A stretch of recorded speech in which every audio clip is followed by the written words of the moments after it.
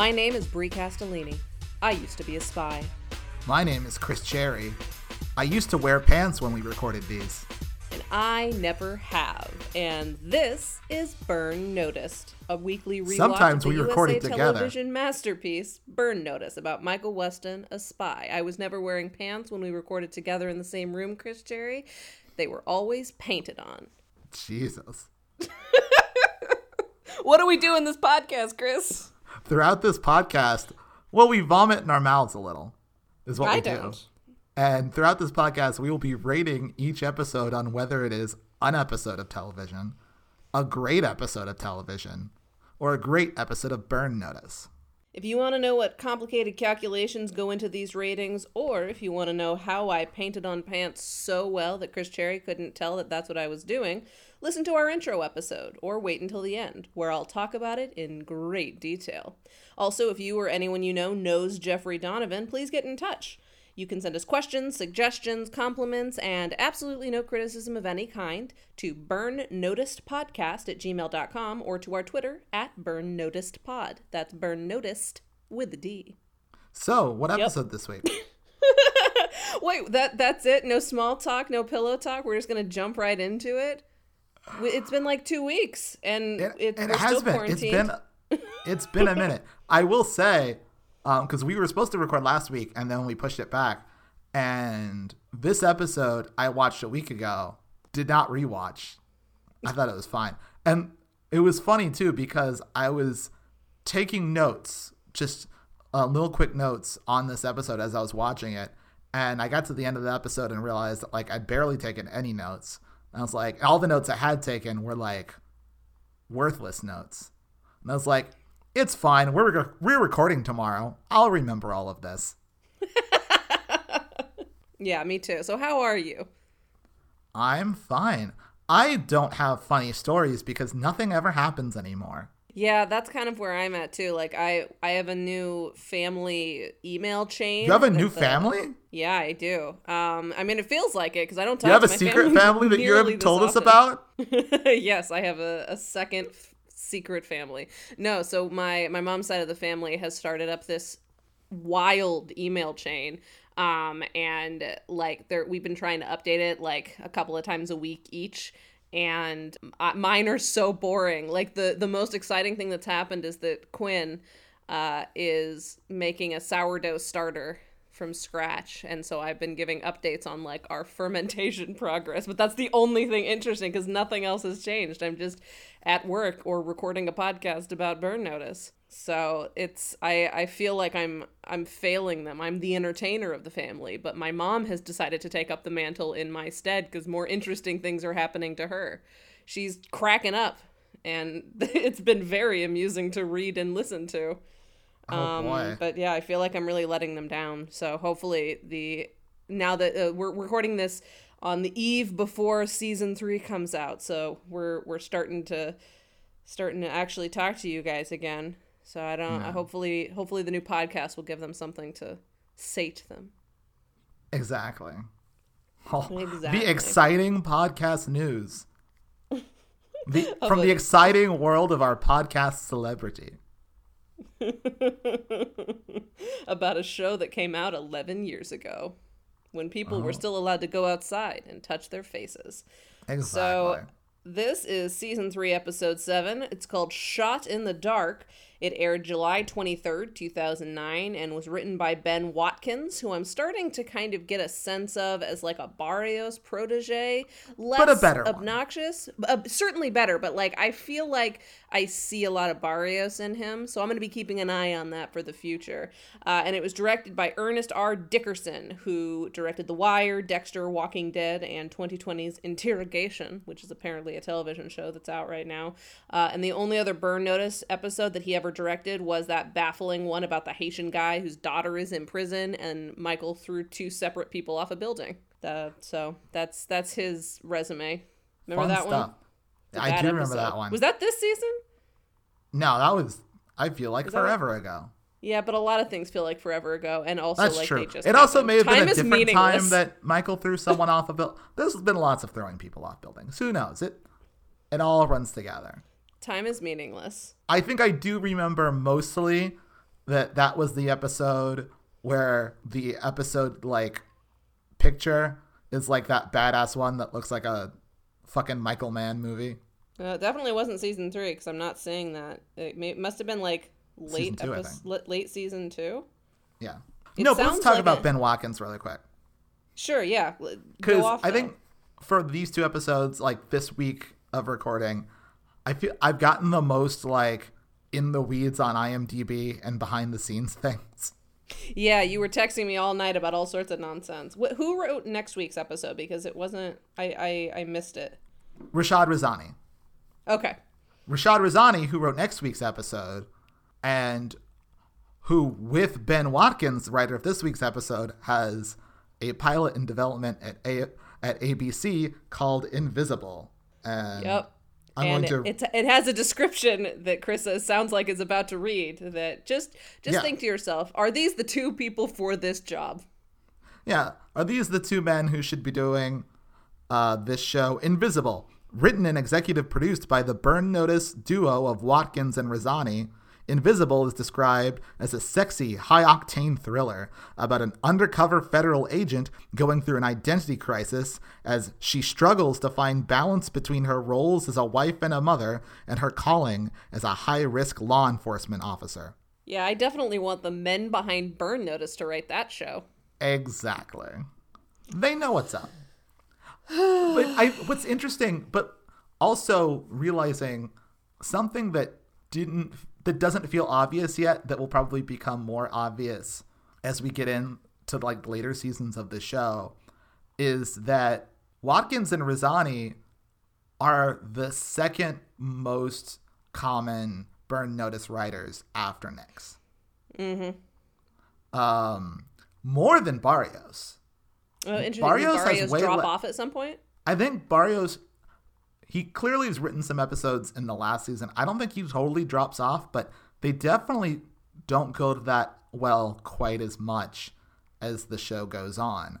And so I think as the show goes on, I feel like Nix feels like he's found his guys in Razani and Watkins. And so I think they are referred to as the Burn Notice duo in that press release. Exactly. Rashad Razani is one of the few Burn Notice writers who gets to write on The Gifted, his newer show, along with Michael Horowitz. Michael Horowitz is just a very good writer. And so when I look at these 2 guys, I kind of get the sense that this right here, this is what Nix wants Burn Notice to be. For a while, it was more of a Nix Barrios thing, but like this kind of slightly more polished, not quite as moralistic, but it's still there. Yeah, like it has overtones of moralism, like that just black and white moralism, but definitely better writing on a scene level. Like, so something that I will talk about during my recapping of this episode is that this is an episode that we've seen like 3 times, but it's the best version of it in my opinion so far. I feel like it had the most depth and like the most realistic reactions from everyone involved, despite the kid definitely not being a very strong performer. Sorry, 12-year-old. I liked the kid. I didn't. There was like, especially in the cold open, his like extremely dramatic with string music playing in the background breakdown of like the thesis of the episode. Mm-mm. I mean, he's a kid. He's no Jonathan Lipnicki. He's no that kid from The Room. He is, in fact, a child. He's also, I will say, oh my God, what's your boyfriend from Phantom Menace? Jake Lloyd. He's no Jake Lloyd either. Well, he's also like at least 5 or 6 years older than Jake Lloyd. When Jake Lloyd was, Jake Lloyd. Speaking of all this IMDb stalking that we've been doing, should I read the description of this episode? Sure. It is as follows. As Michael tries to gather intelligence on the agent to the spies who is offering him work, he comes to the aid of a teenage boy with a violent and abusive stepfather who's trying to take custody away from his mother. So cold open begins with Michael and Fiona walking back to the loft where it's like nighttime and all the music is bumping from the club, and Fiona's like, have you ever actually been inside the club? And I immediately assumed like, oh, is this going to be an episode that like involves the club? Like, are they going to have to go in there? But then it's just an excuse for Michael to complain in the spy voiceover that clubs are too loud and busy and spies hate them. But he does say something. Were people clamoring for the club and like, why don't you do a club episode? And this is the writers being like, no.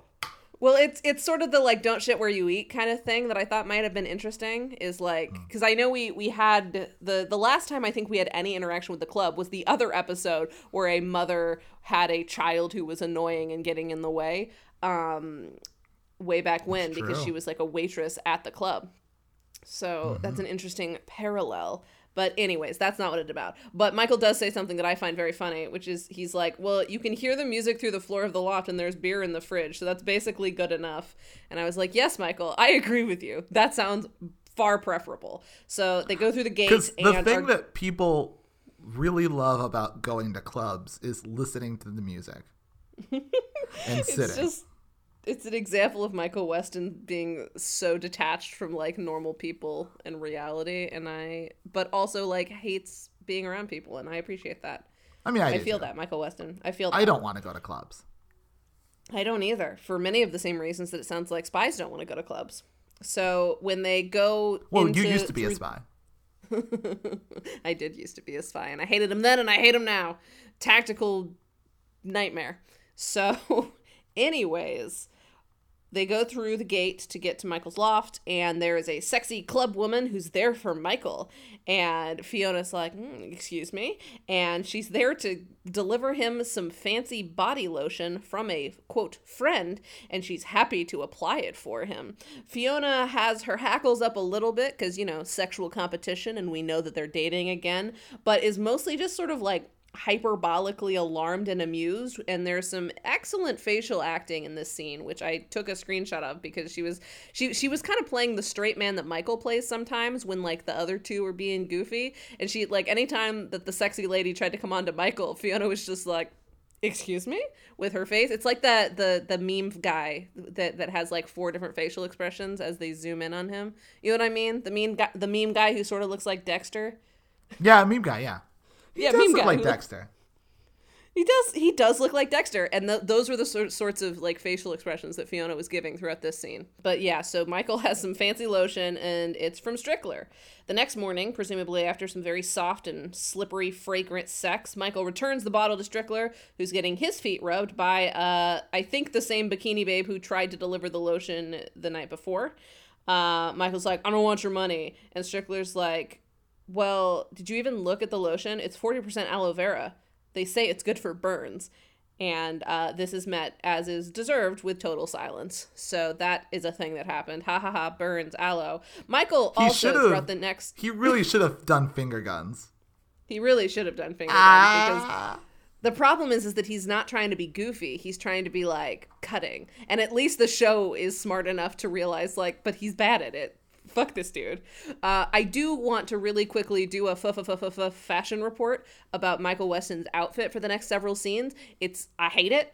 Every time I saw it, I had to like pause and just like give myself a second. It's khaki pants and a polo shirt, which we've seen before, but the polo shirt is white everywhere. It's like white until it hits the shoulders down. It looks like it's like 2 different shades in the middle of the polo shirt of the same khaki of his pants. It looks like his pants pissed upwards and just like got him, or like really badly fitting overalls but shaped like a polo shirt. It's very confusing and I hate it.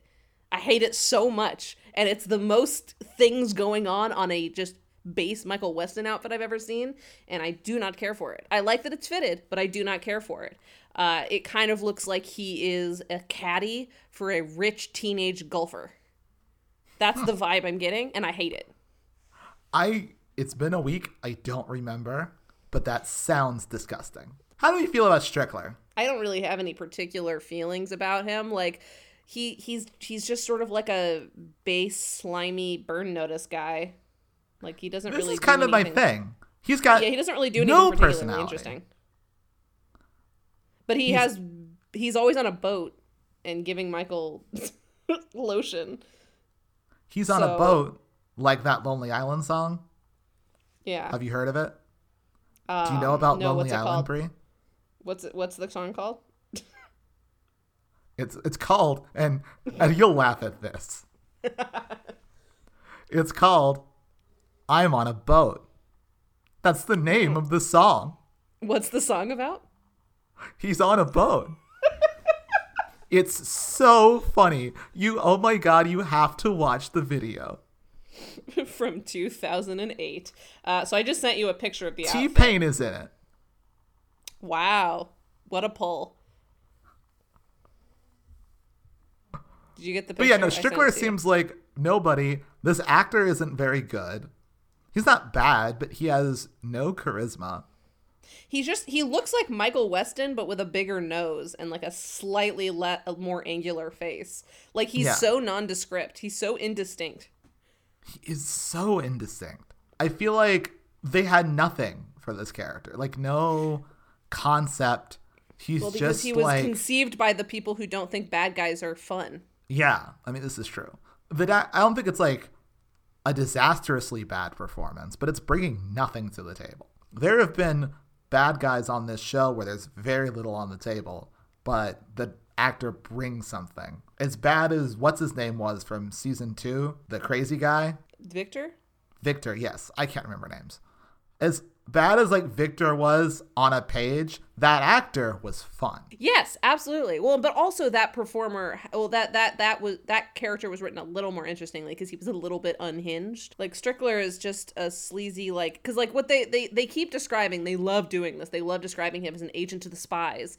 Like they're obviously very, very obviously making, you know, a connection to like Agent for the Stars, you know, like a sleazy Hollywood agent, but for spies and mercenaries. And that's the end of the work that they've done on him. Oh God, it's so much worse than I thought it was. Yes!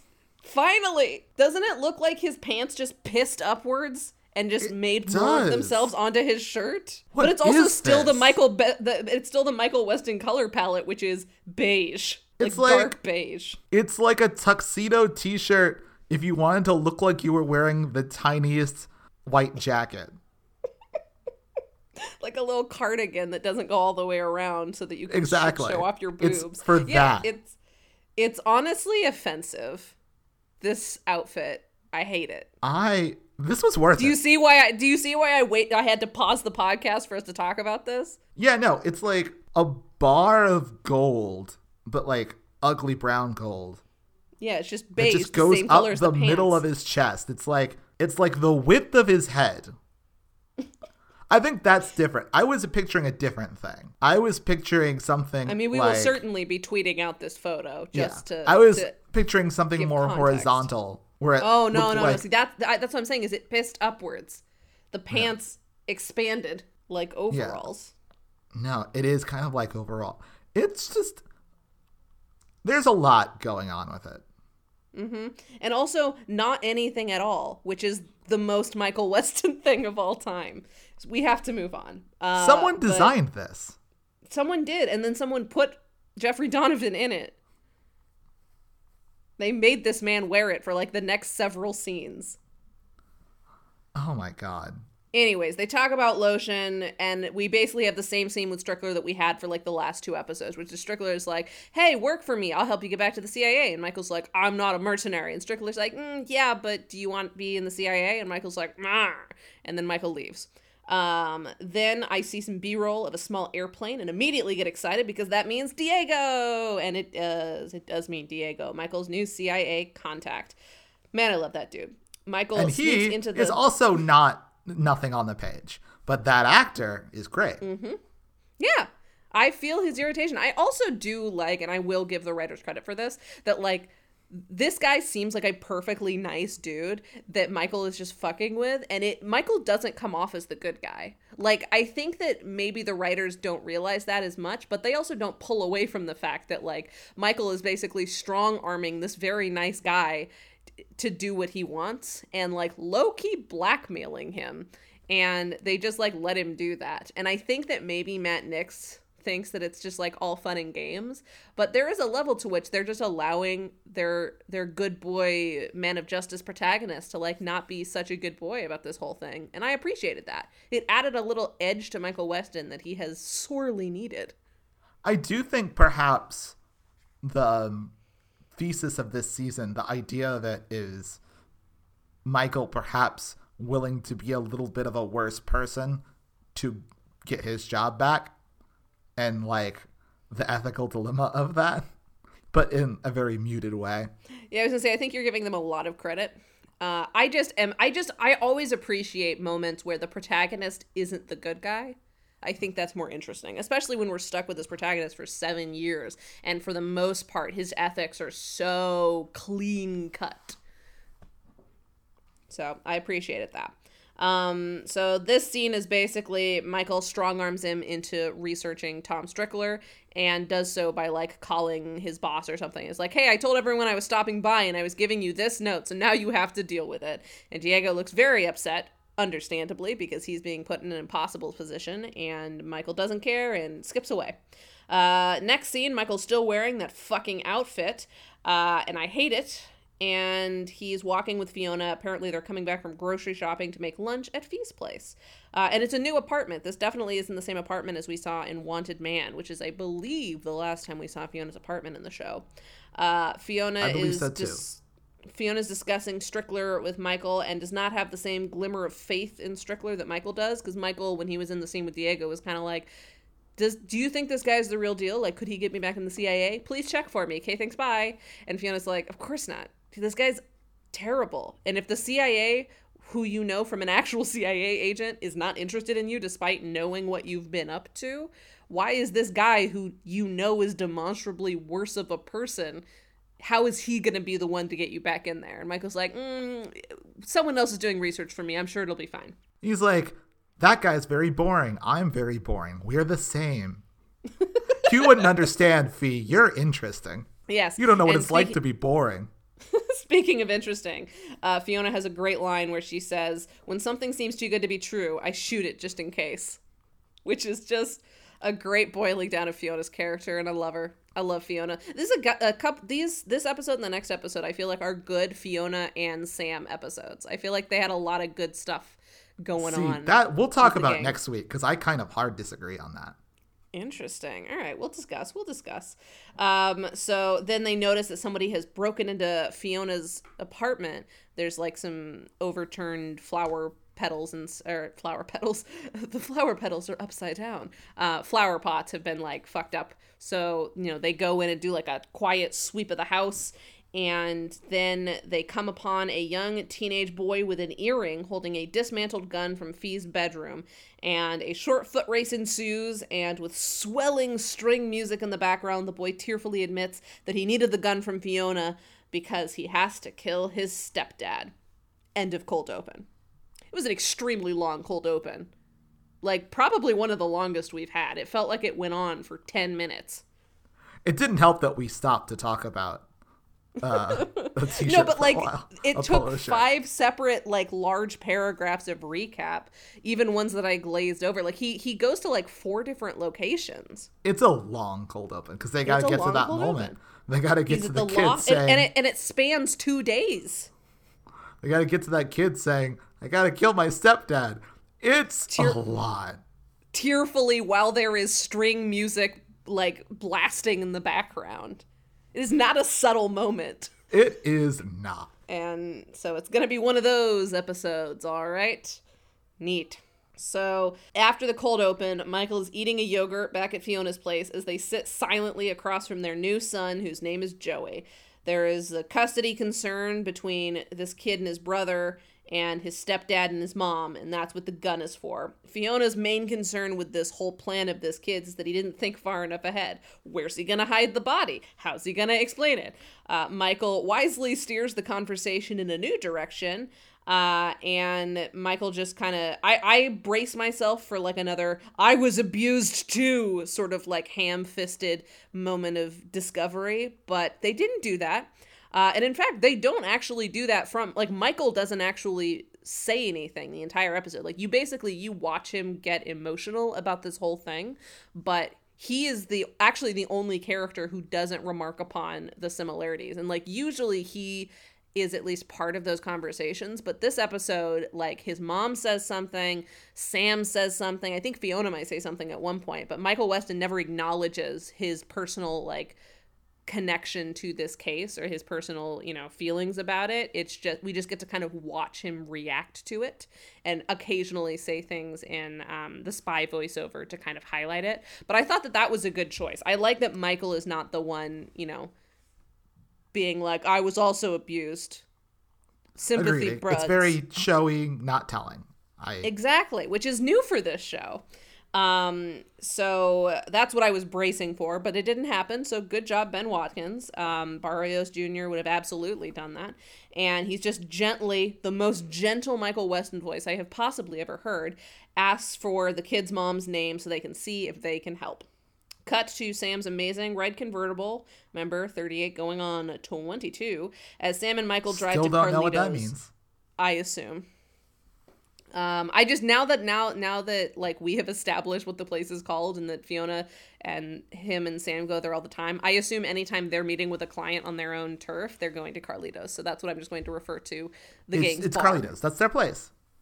It's their place. I mean, they're always in different parts of it, so it's kind of not clear if it's the same place or if they're just going to other vaguely Miami-looking bars and grills. But I'm just going to call all of them Carlito's from now on. Carlito's isn't a place. It's an idea. It's a lifestyle. Sam is unimpressed by the relative low stakes of this new case that Michael has picked up, which is a nice sort of reflection of Michael usually being like, ugh, this is small beans. I have to do my spy stuff. But this time Sam is like, you have to do spy stuff. And Michael's like, no, we have to help. And then Sam in the moment is like, all right, I get it. 2 kids being abused by their dad. I'll help. Of course I'll help. So they mentioned that they'd sent in Fee first to like be the soft touch, like to start out the conversation, but that doesn't go anywhere because the next scene that we're in is the gang talking to the mom and she's starting from the beginning. So I don't know what we gained from knowing that Fiona was there first because it meant nothing and it affected nothing. I don't know if it's just like, Fiona's not in this scene. This is why. I guess they're trying to, be Michael Horowitz and have a nice, tight, logical episode, but they're giving us the wrong details for the wrong reasons. Sometimes you go places separately. It's fine. So this is what we learned about the situation. Eric is the stepfather, and he is trying to punish his nearly ex-wife for leaving him by taking their son together, whose name is Danny. Does not matter that his name is Danny, and Joey, who is just her son. The mom, like that from like a first relationship. He wants full custody and he's connected as a businessman who's into politics around the courts. It's not really clear what exactly he does, but he's like well established in the community in both business and politics. So she's worried that there's nothing anyone can do because of how connected he is. And they're like, is there anything else about this stepfather that we can use to help you? And she's like, oh, well, he also has a brother who's a gangster. And they're like, oh, okay, perfect. That's the detail we needed. The brother, Quinn, his brother, is Every time they said Quinn. Is played by a guy named Nicholas Leah, or maybe Lee. I've never known how it's pronounced. He was a recurring character, a recurring actor. Quinn was not the character on the X-Files as this other agent, FBI agent, who is usually working for the conspiracy. And every time he comes back on the X-Files, his life is just worse. At the beginning, he's like an agent who works for the FBI, and by the end, he's like someone's toady, and he keeps getting abandoned by like aliens and FBI people and double-crossed, and he's just so like angry and sad, and so I really enjoy seeing him always. It's worth acknowledging at this moment that Quinn is the name of my partner, who is not the gangster type, and so every time they say Quinn, I just was delighted. The imagining of my partner as like a hardened gangster guy is extremely fun to me, and so It's I enjoyed hysterical. that element of this episode a lot. I will he's say, very soft boy. there's nothing about Quinn that would ever be gangster-like, but he would look very good in like a pinstripe suit. Ooh, yeah, he'd be like, a good like noir style gangster, like not a like like a 30s 2009 gangster. Yeah, Anyways, so we learn during the course of this story about like what's going on in the family that it was Quinn who encouraged Eric to marry April, the mom, and have a kid with her so that he can seem more respectable. The way that Quinn's business model works is that he is shady, but he kind of gets a pass because his brother is so squeaky clean, allegedly from the outside. But a few months after their son was born, Eric started to get violent, and then after April called the police a couple of times, he got smarter about how the violent thing went down and stopped leaving marks. But as soon as he turned on the kids, she left. And Fiona and Sam, I think, are the only ones really questioning her at this point, because every time we cut to Michael, he's like clearly very emotional about this whole thing. Like his eyes are red, and like he's like, you can tell that he's really trying to hold it together. And it was a really beautiful moment. And I liked that they're not trying to like shove it into our heads like, hey, remember Michael was abused. Like this felt like the most natural handling of Michael's backstory, and I really like that. And he's basically like, it's fine, we're gonna take care of this, for you. So they head to a golf club, because all rich bad boys work out of golf clubs, and observe their bad guys. Eric is the abusive, yet publicly squeaky clean stepdad, played by Better Off Ted, which was also a bizarre thing about this episode. He does a good job, especially by the end, because he's like supposed to be kind of endearing and awkward, but like, you know, underneath he's terrible. Yeah. But like, and like, yeah, he's a business guy. Yeah, and also he's a business guy. But, like, Better Off Ted, he was always, like, the straight man in, like, a comedy wacky show. And so it was a very weird thing seeing him in this context. We also meet Quinn, the silent partner in crime, who is very protective of his baby brother so that he can keep his bad guy industries afloat. So naturally, the plan that they come up with is to drive a wedge between them. So that, because, like, basically, April doesn't get the kids as long as Quinn has influence. But Quinn only has influence if he wants to. So if baby brother gets in trouble, then, you know, perhaps the whole house of cards falls apart. Madeline, yes, in I think the only scene in the episode that she appears in, goes and picks up the mom and the kids to stay with her, because, you know, of course, she has a connection to this too. She, I think, says for the second time in the episode, they're like, do you think your son can really help us? And she's like, 2 little boys getting beat around by their dad? Yeah, he's going to take care of this. And it was very understated. They didn't go overboard with it. Madeline was just there with her cigarette, picking the kids up. Fiona is also there because, you know, it's woman time, and asks April for a little bit more information on the brothers. And it turns out that Eric, our abusive stepdad, has a side business that his brother didn't know about. He takes things like luxury cars that get seized at the docks. Apparently, part of his business is the docks. They mention it a couple of times, but it is irrelevant. And he sells the things that get seized at a profit for himself. And his brother Quinn doesn't know about this. So that might be a good opportunity to start to, like, you know, separate the brothers. Joey helps his new dad, I mean Michael, with turning a cell phone into a listening device in Madeline's garage. It would mean a little bit more if we hadn't seen this exact plot 3 times already, but like we acknowledged at the beginning, this is definitely the best version of this plot so far, so I'm a little conflicted. I still don't think Joey is doing a good job. I thought it was almost cute. Yeah, it was. Especially because, and I'll mention this later on too, like Michael is treating this kid like an actual person and not just saying like, just listen to me and do what I say and everything will be fine. Like he's actually taking the time to explain what he's working on and, you know, acknowledge how the kid is feeling and explain to him like not just you shouldn't do that, but why you shouldn't do that and what a better alternative might be. Like he's taking the time to parent instead of just, you know, lecturing the kid. So see, I think this is why I'm more forgiving of this kid, because like I've seen this scene so much in Burn Notice, and it's usually bad. And like, yeah, I don't believe that this is a kid that is really determined to shoot his stepdad. Like, no, that kid cannot play that at all. But the kid can play like kid.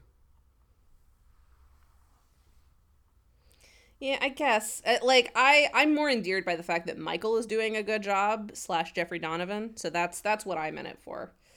I don't know. But yeah, it's again, it's the best version of this story. I just wish that we had seen this 2 seasons ago and then not ever again. Like, I will allow the Lucy Lawless episode because, like, that idea was really good. They just executed it terribly and treated our girl too bad. But then they do it, like, 2 or 3 other times. And it's like, guys, just once. Because unless the abusive father plot is going to have an effect on his life outside of any time an abused kid comes to him, he gets really emotionally invested, that's not narratively interesting anymore. You know, why are we bringing it up? How is this affecting his real life? Oh, we're just going to do the same plot again? Cool.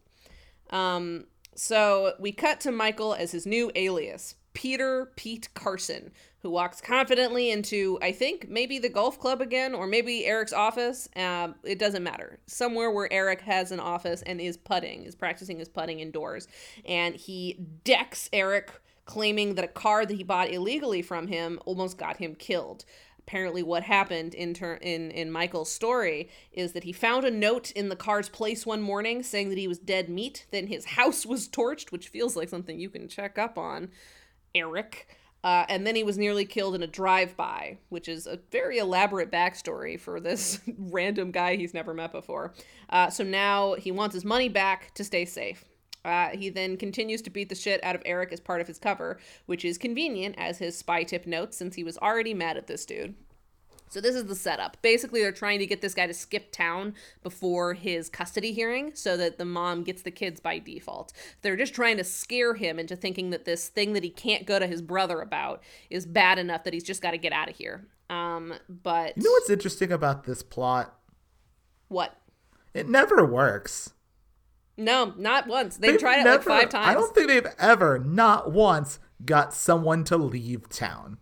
They always have, try. But only at the end of the episode. Usually, like, they've beat them and they're like, you better get out of town for a while. Because, like, they got Brennan to leave town. Like, they've gotten a number of people to, like, leave. Like, the rival car gang from that one episode that was completely bizarre. I keep saying that one episode that was completely bizarre, like I'm only talking about a single episode, but of course we know that is false.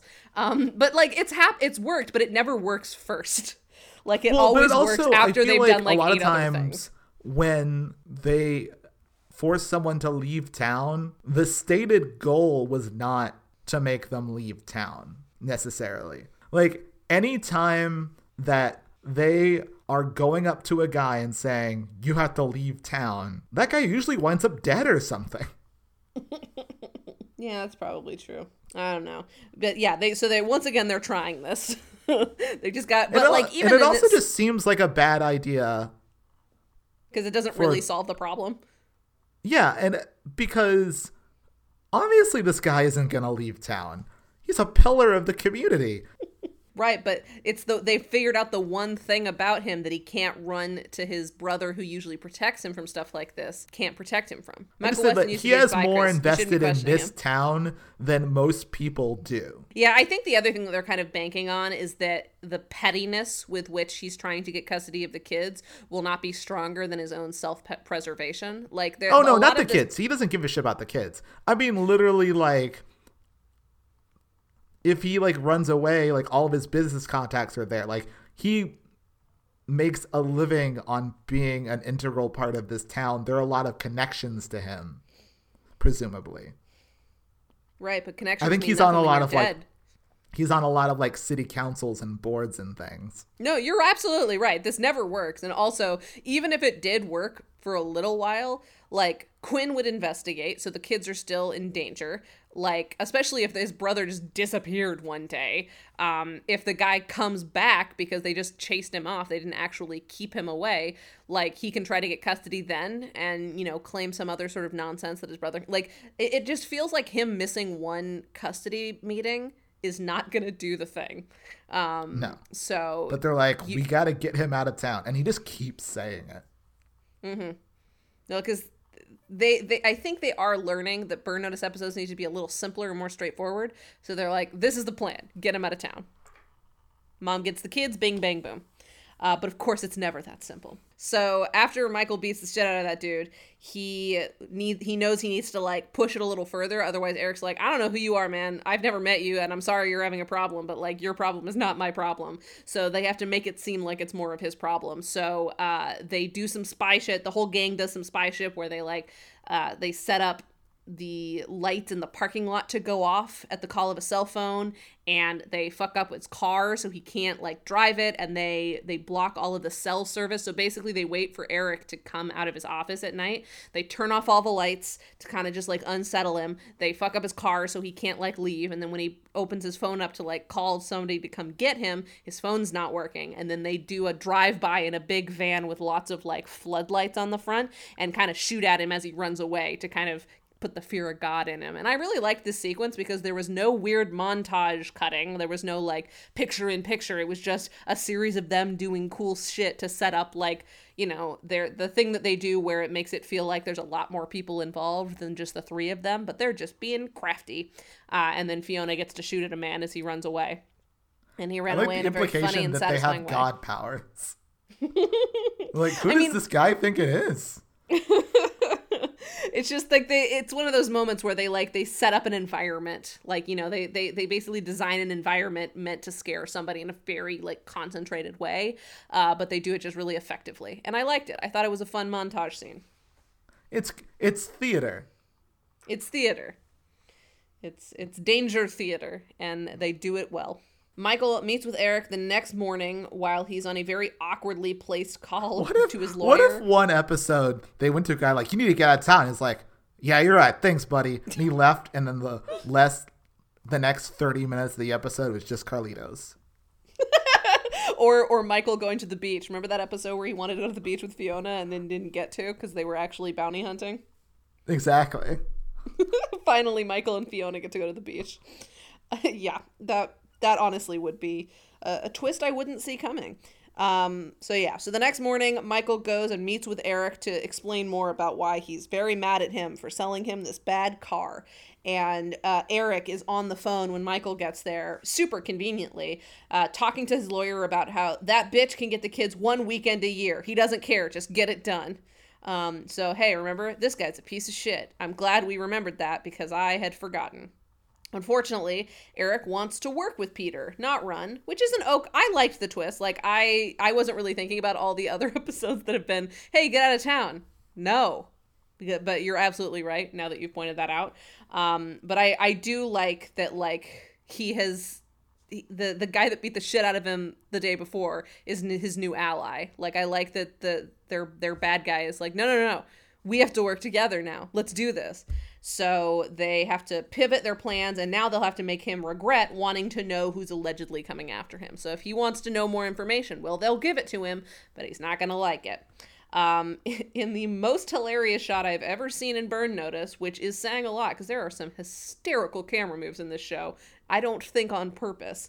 The camera pans up and zooms in at the same time on Michael doing his angry Michael face, standing perfectly straight in a construction hat, boosted up by like machinery.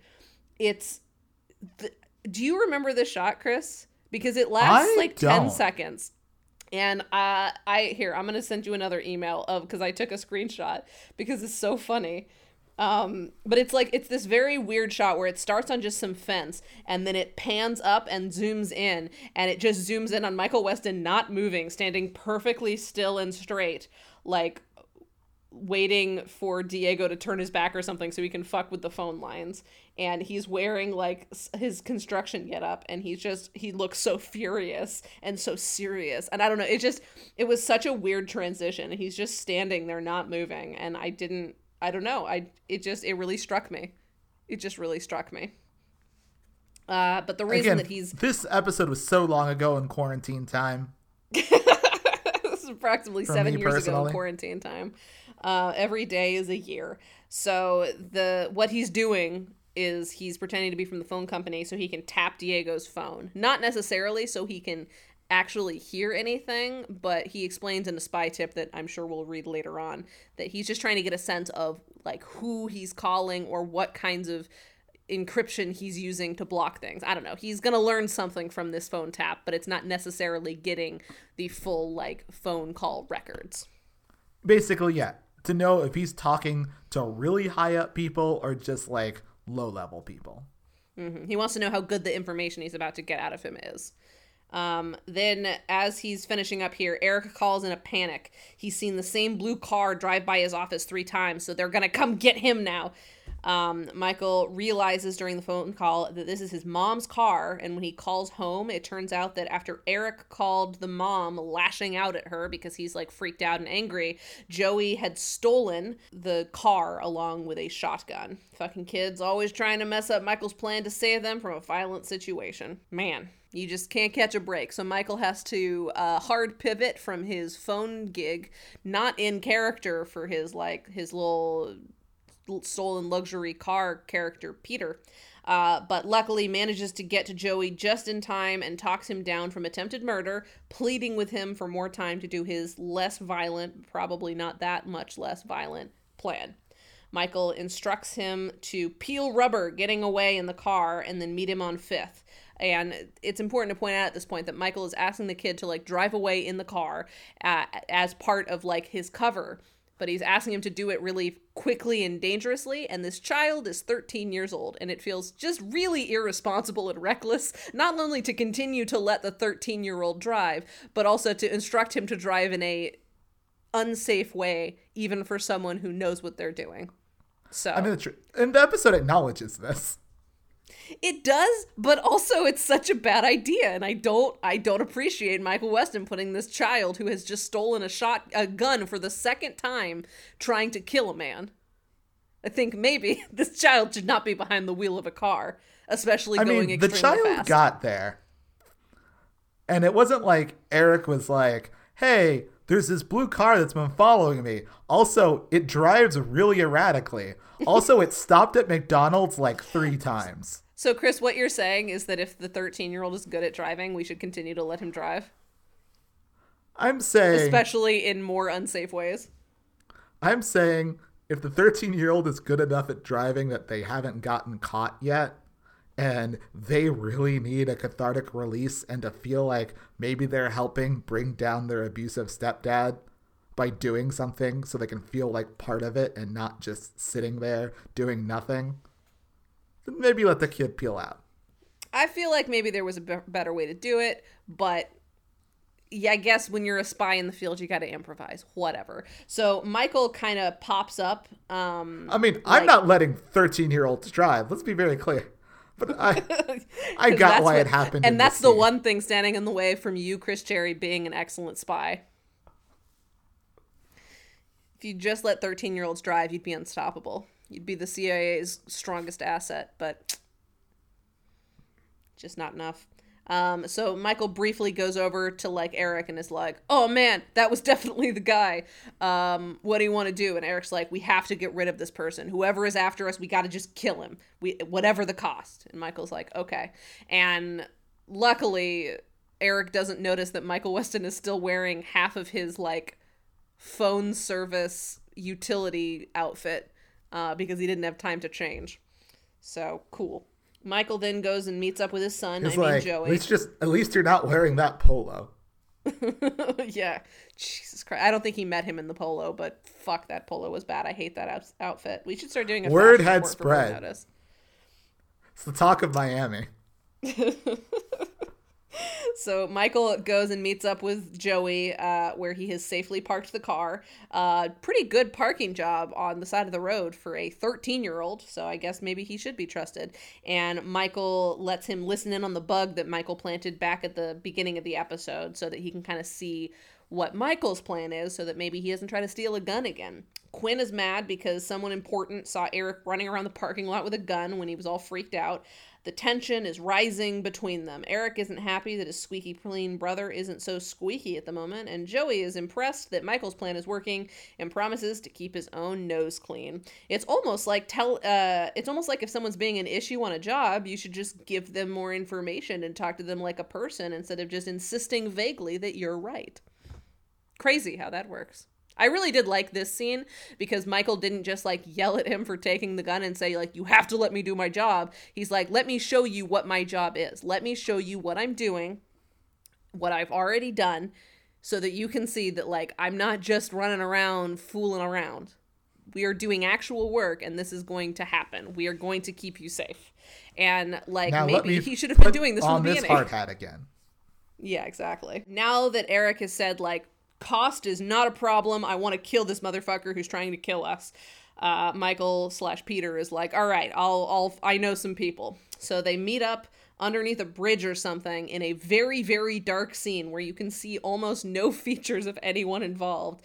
And Fiona and Sam pretend to be like the cleanup crew who's going to go figure out who's after them and take care of it.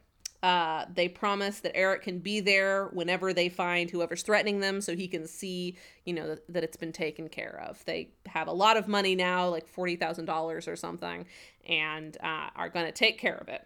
The gang then has a little crafting session where they make fake blood to fake some gunshot wounds, and then they call Eric that they found the guy. So the next day, with themselves all kind of padded up, ready for war, so they meet Eric in a neighborhood away from where he usually hangs out, I guess. It's not really stated what neighborhood they're in.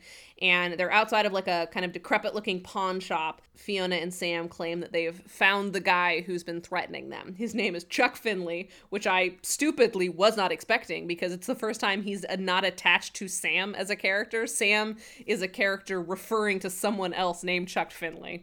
And he's very dangerous, but it's just him and two goons. So they're going to go into the alleyway and take him out. I forget if we talked about this, but is there now a legend of Chuck Finley in Miami? We definitely have talked about it. And like that was I think something that came up where we were like, how has it not become that? Because not everyone that they have told about Chuck Finley has been killed. Like a lot of them are in jail. Some of them have run off, have successfully been thrown out of town. And yeah, I hope that in a later season episode, like the legend of the ballad of Chuck Finley comes back to haunt them. I really do too. And I hope it's called the Ballad of Chuck Finley. Ballad of Chuck Finley or bust. So they go into the alleyway and Sam and Fia are like, all right, you guys wait here. We'll go into the pawn shop, take care of it, and then you can come in and like inspect our work. As Sam and Fiona walk out to like approach the building, Michael sets off the charges and they both dramatically die in such a beautiful collapse. Sam falls into a bunch of garbage really dramatically. I have a lot of screenshots from this, so you better believe that over the course of the next week, Twitter's going to be lit up like these motherfuckers were with screenshots of this scene because it was incredible. Here's my problem with this plan. Uh-huh. At no point have we actually established that these people are good at their jobs. Yeah, and they have no, like, we get a little bit in the scene where they're like at the cafe across from the pawn shop. Like Sam walks them through their investigation. Like there's only one manufacturer in Italy that this could have come from, and he has one contact here, and they were based out of this neighborhood. Like he has a little like mini, Yeah, but like the thing is, in order for this plan to work, Eric has to think that these guys are so good that if the bad guys killed them, then there's nothing he can do because these are the best. But they seem really stupid. They literally just walk into an alleyway and get shot. They seem really casual about it. They're like, yeah, let's go do this. They seem like a couple of fucking idiots. Just like, yeah, we're going to go kill some people. I mean, they found him in like less than a day. I think what they're banking on is that this guy just really wants this to be over with because like his custody meeting is coming up and like his brother is starting to put pressure on him. So he's like, I just need the situation to be over. And then when he is physically there watching 3 people get like fucking ripped apart in front of him, he is gonna just panic. Like I think they're trying to just set him up for like really emotional moments to push him over the edge. What they're trying to do is just because they just need him to leave for like 3 days. I'm not saying this is a good plan, but I think that what this plan backs on is like the spectacle of it, Yeah, but it just feels like, again, if he was that likely to leave because of the emotions of it, he would have done it like days ago. Yeah, but no one's died yet.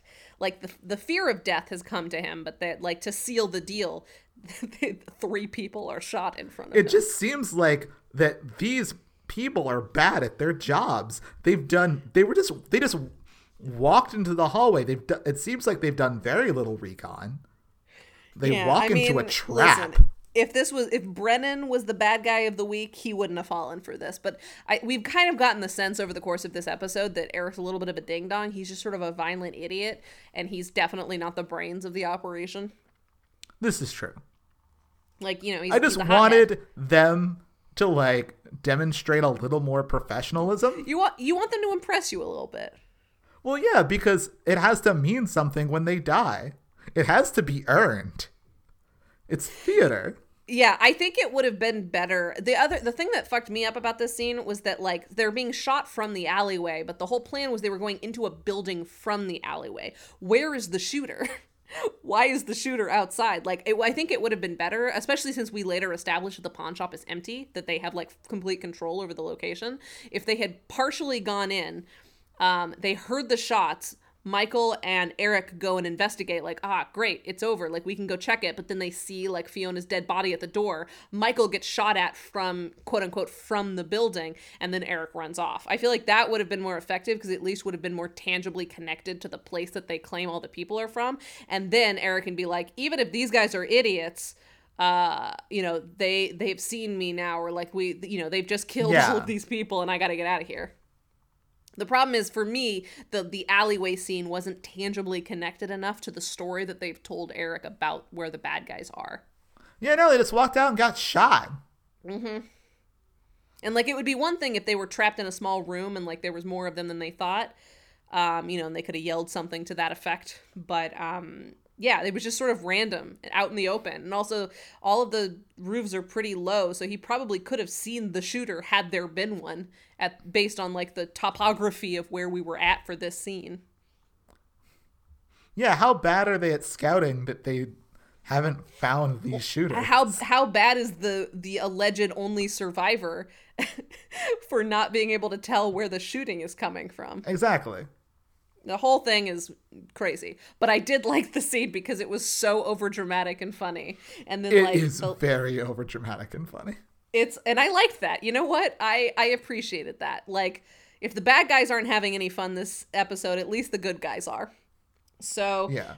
Sam, they're like, all right, the thing is over. Everything's going to be fine. So Sam is listening in on the bug as like Eric panics and puts some money together so he can skip town like they've been waiting for him to do. But unfortunately, Quinn intercepts and walks in and he's like, dude, what the fuck are you doing? Everyone is saying that you're being really erratic and it looks like you're about to skip town. You can't skip town. You know that. What are you doing? And finally, Eric like lets the cat out of the bag and is like, Quinn, this is what's been going on. They're going to kill me. And he's like, who's going to kill you? And he's like, 3 people are dead. And he's like, that sounds fake, but let's go check it out. And so Sam's like, shit, we have half an hour. We got to improvise something because Quinn's going to blow this whole operation. So in like apparently half an hour, they turn the pawn shop into a church and cover up all the fake blood in the alleyway and whatnot, like, completely completely like clean the slate of what had occurred there earlier on.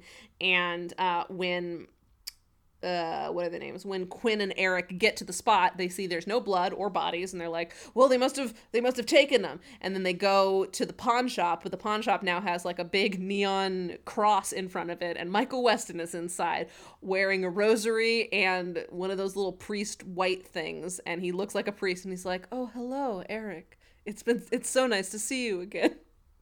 And basically the story that they construct is now that they can't get Eric to just leave, they're going to set Eric up as the crazy guy. So they're like, Michael's like, this guy has been coming to me for spiritual guidance. I found him raving mad on the street a couple of days ago, and we've been working through it. You're his brother Quinn, right? Oh, he's so lucky to have a brother like you. And Sam is like stationed at a fruit stand nearby, selling produce. Fiona is shopping, but they're all kind of placed where Eric would be like, that she was involved. I just watched that man die. But like, they're obviously not dead. And it's just like all to construct like an alternate reality to make Eric look crazy so that nobody, believes him. He looks like he's pointing to strangers on the street and being like, they're in the conspiracy. And it's honestly, I thought it was good. I liked the improvisation. This. I thought this scene was really well done. I liked getting to watch them put it together. It was really funny. And at the very end, like Eric is like losing his shit, and he's like looking out. He's like, I can't believe you're lying. And Michael Weston kind of smiled, and then he just winks, and it goes, he winked at me. The guy winked at me, and it was just, oh man, start to finish, great sequence. I really loved it. It is great. I want to know where they got all of that stuff. I know. Well, I mean, they got a podium and a bunch of chairs. That seemed straightforward enough. We know that they got some of Michael's like priest outfit from the guy who was previously working the fruit stand. So we know where that came from. I'm sure Fiona just like has shopping bags. But yeah, the neon cross and the other cross. Yeah, I don't know. I mean, I think that they're in like it looks like they're in like a Cuban neighborhood. So maybe they just kind of scraped it together from other people in the area. Yeah. Cause like we see them, you know, asking the locals for help. So maybe there's like a couple religious people in the area. They're like, yeah, you can borrow our neon cross. There's a couple of people who are like very religious, but also love pranks. Yeah, exactly. You know, like Cubans. Cubans love a good prank, but they also love Jesus. Just like the Just Irish like, hate come money on, launderers. it's like punked. It's punked, but you know, for justice. Ashton Kutcher set this up. Punked for justice. That's what we're doing here today. But yeah, it was an excellent scene. I really enjoyed it. We have a little wrap up with the mom and kids. There's a small sequence where Michael is like has his arms crossed leaning against the charger, and we watch Joey try to like mimic the stance, and then they have a little father-son moment, and Joey's like, is eating yogurt the secret to like growing up good? And Michael's like, well, it couldn't hurt, which I enjoyed. And you know, he kind of like gets the kid on with the rest of his life, saying like, there's hope for you, just like, you know, take care of your mom, but maybe don't be so violent and everything's gonna be fine. Very sweet moment, blah, blah, blah. Michael goes to retrieve the phone bugging that he did on Diego's whole thing. Remember, there was a whole plot with Diego? It's been like 20 minutes since we've seen him. That was not very well weaved into this episode. And I also think that next episode suffers from that as well, where there's two plots happening, but one is pretty much entirely ignored for the like most of the episode, which is the least strong version of the weaving of plots. You and I consistently like episodes better where like the two plots that are happening in Michael's real day-to-day life and his spy life are a lot more intertangled, and I feel like these two episodes really didn't do a good job of that. But anyways, we go back to the B plot. And Diego is like holding him at gunpoint as he's breaking back into his phone bug system to retrieve the information. And is like, give that to me or I will call the government. Like, you cannot be phone tapping me. And Michael's like, I'm sorry. What did you find out? And he's like, I didn't find out shit for you. I just know that as soon as I dropped his name and as soon as you dropped his name at me, I started getting calls from everybody. And so the sort of premise of this scene is that even though Diego is not giving him any information, who had been calling him as a result of telling everyone Strickler's name was the information Michael needed. He now has confirmed that Strickler is like very well connected. So even if he's not like a good guy, he definitely knows a lot of good guys. So, you know, this is probably his best bet. So Michael goes and meets up with Strickler on his boat one last time. Strickler's like, cool, I know that you've done some looking up on me, so here's the deal. I help you get back into the CIA if you do some jobs for me. I've actually got one coming up that you would be perfect for. And Michael's like, what's the job? And he's like, no, that's not how it works. You don't get any information. Just do the thing. I promise it won't hurt your sensibilities. It's time to start working together. And Michael's like, okay. And then that's the end of the episode. And that's a burn notice. I hope he takes back his aloe because he's going to need it for all that burn. God damn. I can't believe that was a joke that happened. Yeah, let's talk about spy tips. Fuck this. Spy tips. Number 1, spies hate drop-in visits. Any questionable contact has to be reported to superiors, a process that involves hours of paperwork and uncomfortable questions. If you're a questionable contact, that gives you some leverage. If you know where a spy operates, even a guy running a lowly import-export cover business, you can make someone's life miserable. This is sort of on the edge, but it's worth knowing if you need to like piss off a spy, like this is possibly a way to do it. Yeah, no, I think it's interesting. Yeah. I like any insight into like the practical like day-to-day operations of the CIA. Yeah. All right, cool. Number 2, 99% of controlling someone's behavior is controlling their environment. all the conversations in the world won't have the same impact as turning off the right light at the right time. If you want to kill a street light without the mess and inconvenience of breaking into the pole with a cutting torch, you'll need access to the circuit breaker. Connect lines from the breakers to an exposed cell phone wire, and with a quick call, you can short the circuits. A similar trick can be used to temporarily disable a car. It doesn't take much to trip a few electronic safety mechanisms and make a vehicle impossible to start. If you want to make sure you're the only one making calls, a $100 cell phone jammer will block all signals in a 1-block radius. It's a chock-full tip. That's a lot of stuff. Some of it we've seen before, but we definitely haven't seen the streetlight thing before. Mm-hmm.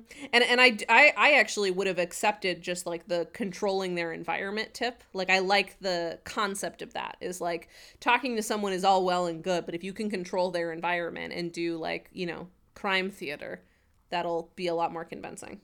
And I like the way that that's thought of. I do remember very early on, like in early season 1, there was an episode of Burn Notice where I think they gave like a similar tip about stopping a car with a cell phone. And I remember saying, that's super useful, but now they have this problem of why aren't they doing that all the time? We're probably never going to see that again. And hey, they did it again. Number 3, when you want to create fear, it's best to keep it simple. The same things people are afraid of as kids scare them when they're adults. Fear of the dark, for example.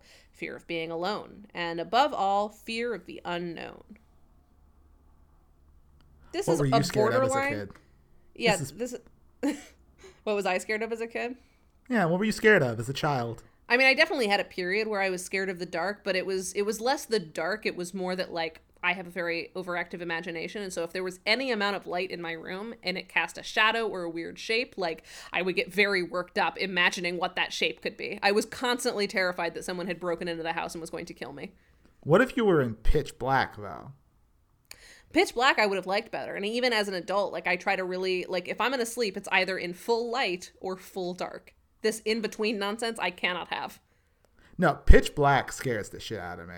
Remember the first time I ever actually slept in like pitch black where there was no difference between closing my eyes and opening them, and that was terrifying to me.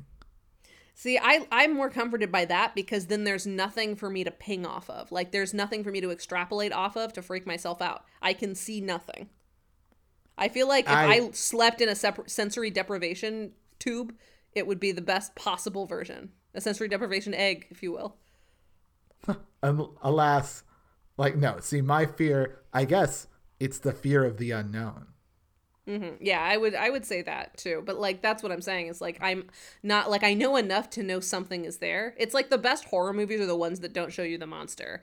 They're the ones where it's like you see just enough of it, like, or hear just enough of it to freak you out, but you don't actually have a complete picture. Because once you see the complete picture, it's a lot easier to, like, you know, look at it from all angles and be like, this isn't actually that scary. But like, not knowing exactly what it is that you're hiding from, that's the scariest possible thing. You know there's something there. You know, you can see the shadow or the shape, but you don't know exactly what it is.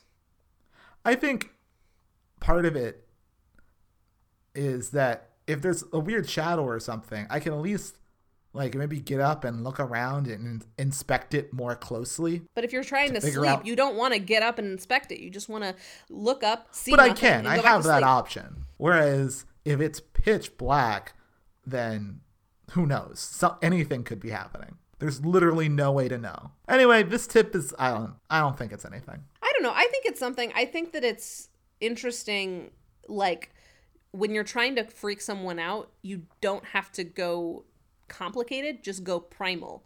You know, what are the things that people were afraid of when they didn't know a lot of information? Just recreate that. No matter how old somebody is, those primal evolutionary fears are still going to be the most effective. Fucking clowns. Exactly.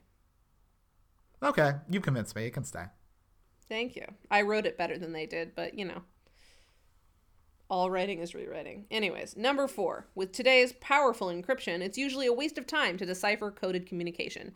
Tap the data stream of even a low-level spy and you're going to get incomprehensible garbage. Just because it's garbage doesn't mean it's worthless, though. A network analyzer can tell you how much information someone's accessing and how encoded it is. If someone starts using heavy-duty crypto and changing their security protocol, you know you've touched a nerve. And sometimes that's enough to tell you what you need to know.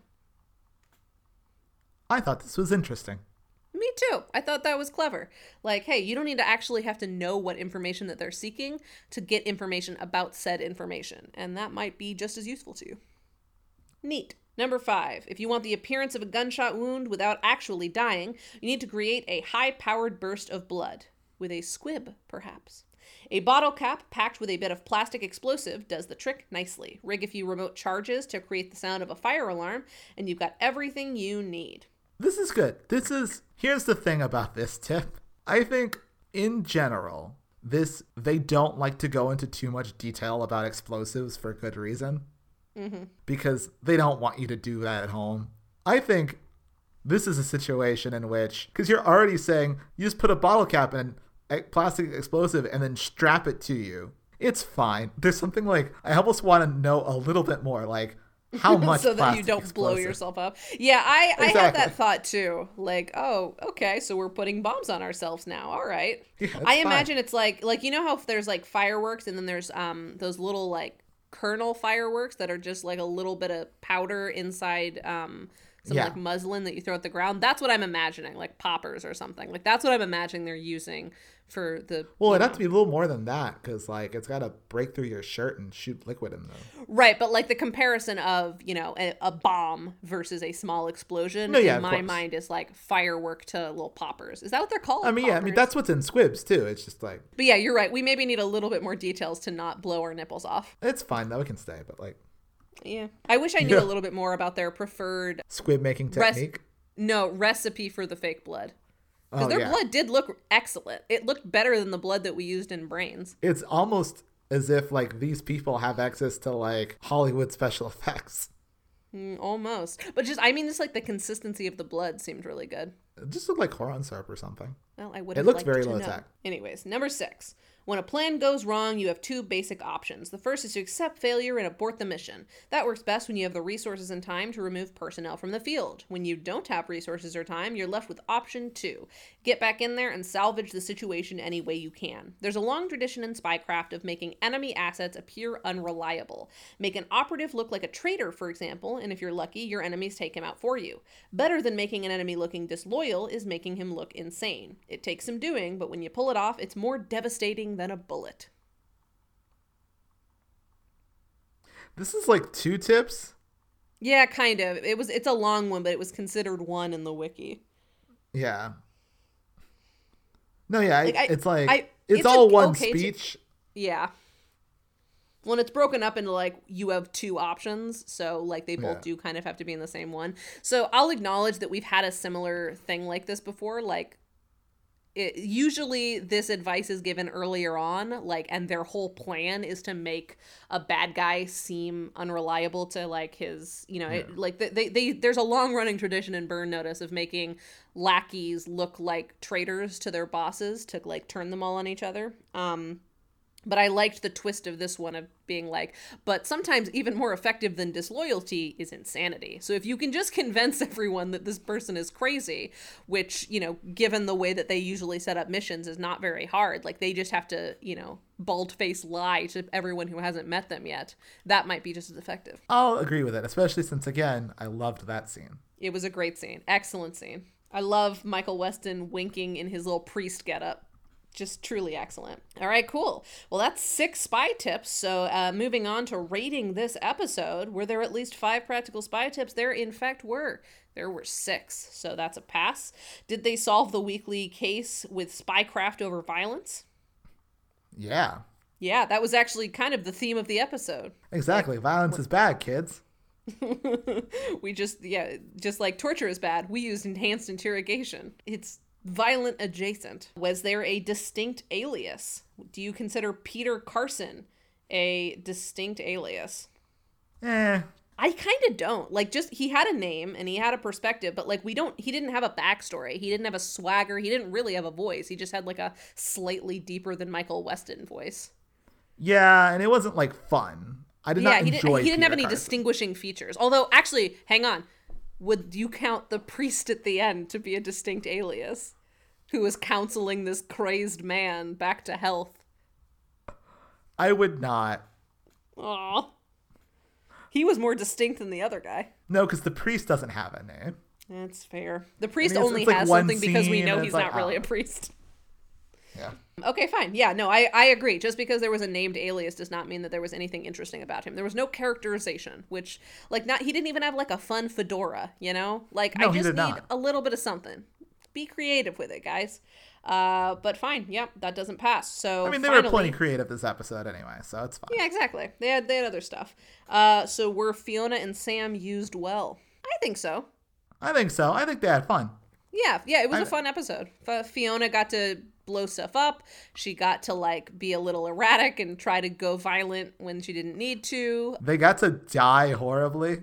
They all got to die horribly and then argue over who died horribly best. Yeah, no, it's fun. It's good shit. Yeah, cool. So that's 3 out of 4, and that is officially a great episode of Burn Notice. But, more importantly, was it a great episode of television? I had fun with it.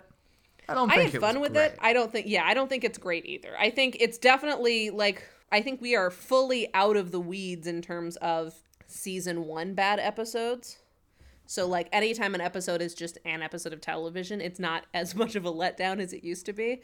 But I definitely agree. I don't think that it rises to the occasion of Tommy adopting a injured greyhound or bad breaks, No. God forbid. No, it's, yeah, like, because the kid doesn't really work. Yeah, like, if this had like- been... I also just feel like I would have resented this episode a lot less if it had happened much earlier. Because this is an episode that really didn't have to happen this season. You know, nothing about the central, you know, plot arc had to be season 3. So I feel like if they had done this earlier on and gone a little bit less ham-fisted about Michael's backstory, I feel like I would have been a lot more charitable towards it. But at this point, we've had like 5 or 6 episodes of Michael Weston like going dad mode because he was abused, and, you know, everyone like tiptoeing around him because they're like, oh, this is Michael's pet project, and nothing. Yeah, and it we has, didn't like, a learn fun anything ending. new.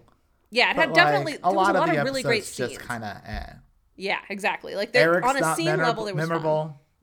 Nope. Quinn's not super memorable. Quinn doesn't do anything except for occasionally show up and say, "Why are you being weird?" Yeah. Like that's nothing. But yeah, like I also feel like on the macro level, we don't learn anything new about Michael Weston or his relationship with his past or with his father or with his future. Like, you know, we're just we're retreading the same ground. Michael Weston was abused and is therefore very sensitive to abused kids. It's like, okay, cool. What else? We've seen this 8 times. What are you telling us that's new? How is this moving him forward? Yeah, no, there's no sense of like a point to this. It's just, yeah. And I think it really needed that. But it was a fun episode. I enjoyed it. I enjoyed the experience of watching it. So with that, a great episode of Burn Notice, but just an episode of television. Thanks again to Vincent E.L. for our theme music. You can find more about him at vincentel.bandcamp.com. And until next week, bye. Wink. He winked at me. Ah!